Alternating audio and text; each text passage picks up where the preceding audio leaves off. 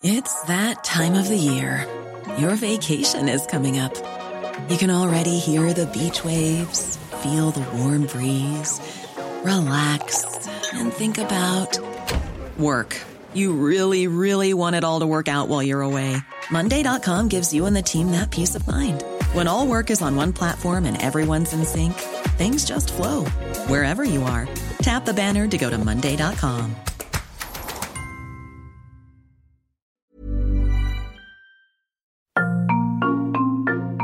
Nagtataka ka ba kung bakit sa tuwing nag-a-apply ka ng trabaho, hinihingan ka ng NBI clearance? Pero ang mga politiko sa Pilipinas kahit nahaharap sa kaso o nakakulong, pwede pa rin tumakbo at magkaroon ng pwesto sa gobyerno? Teka, parang may mali ah. I'm Izzy, Puma Podcast. In this episode of Teka, we'll take a look at why politicians facing criminal charges can still legally run for public office. The Philippines has a long list of politicians who managed to successfully mount a campaign and win despite facing all sorts of criminal complaints, investigations, and inquiries. Senator Bong Revilla needs no introduction. I have nothing to do with this scam. Those whistleblowers, nor Janet Lim Napoles. I have no dealings and transactions with them. He was charged with graft over the infamous pork barrel scam.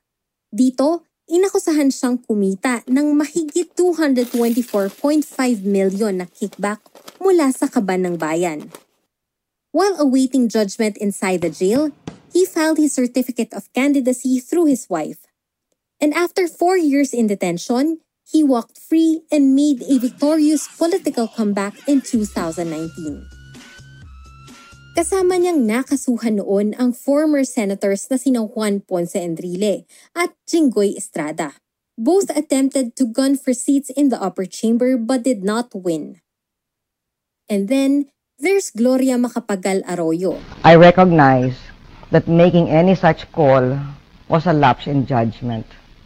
I am sorry. She got caught up in corruption and vote fraud charges when she was president. At kahit na halos 5 taon siyang naka-hospital arrest, she was still re-elected to Congress and later on became the House Speaker until 2019.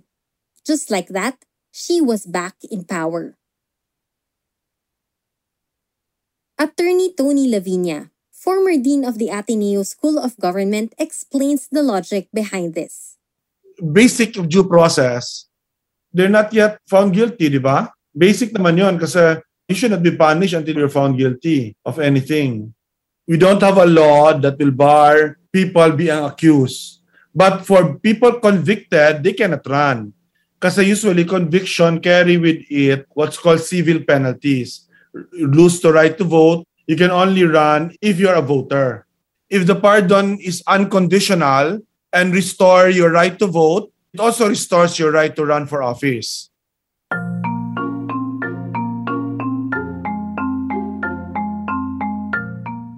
Under the Omnibus Election Code, any person who has been convicted and sentenced to a penalty of more than 18 months jail shall be disqualified from holding any public office unless he has been given plenary pardon or granted amnesty. This is why Joseph Erap Estrada was elected mayor of Manila in 2013 despite being sentenced to life in jail for committing plunder back when he was the Philippine president. Yan po ang aking layunin sa pagtakbo bilang alkalde ng Maynila, ang buhayin ang ating mga lungsod ng Maynila. His successor, Gloria Macapagal Arroyo, granted him full pardon. So why not just make a law na kapag may kaso na, bawal na tumakbo? Ramon Casiple, Executive Director of the Institute for Political and Electoral Reform, explains why it's not that simple. Pwede sana, kaya lang that kind of a situation, may problem dyan, ano? Because it can be used by their opponents para at the least i-harass sila, no? Mag-file ng case halimbawa kahit na wala namang basis and then use that as a reason. The voters would be the one to judge that candidate. Kasama dyan sa judgment nila na meron siyang kaso na ongoing. Mas ganun ang handling mo kaysa sa i-prevent mo lang simple. Another problem is, rich and powerful politicians have their own ways of delaying legal proceedings.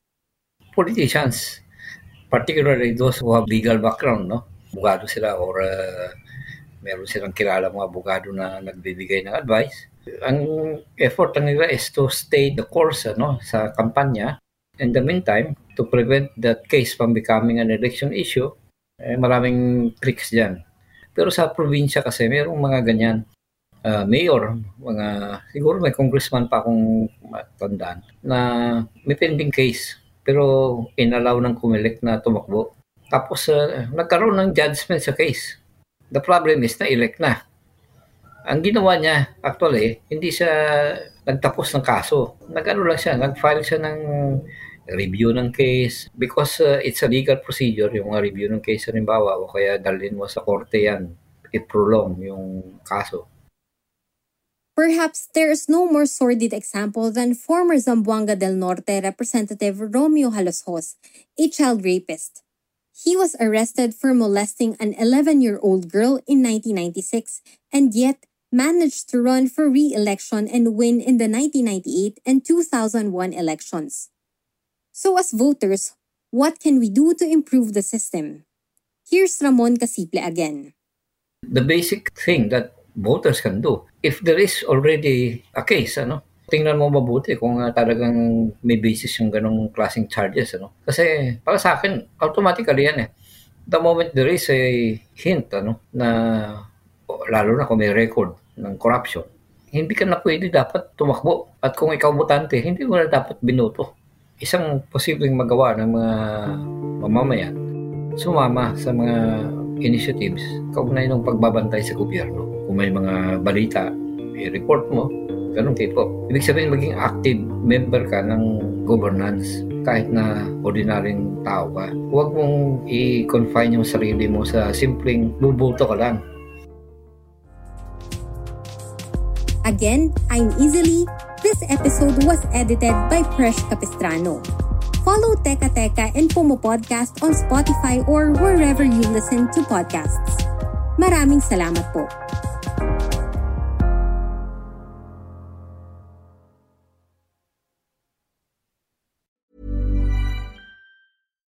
When you make decisions for your company, you look for the no-brainers. And if you have a lot of mailing to do, Stamps.com is the ultimate no-brainer. It streamlines your processes to make your business more efficient, which makes you less busy. Mail checks, invoices, legal documents, and everything you need to keep your business running with Stamps.com.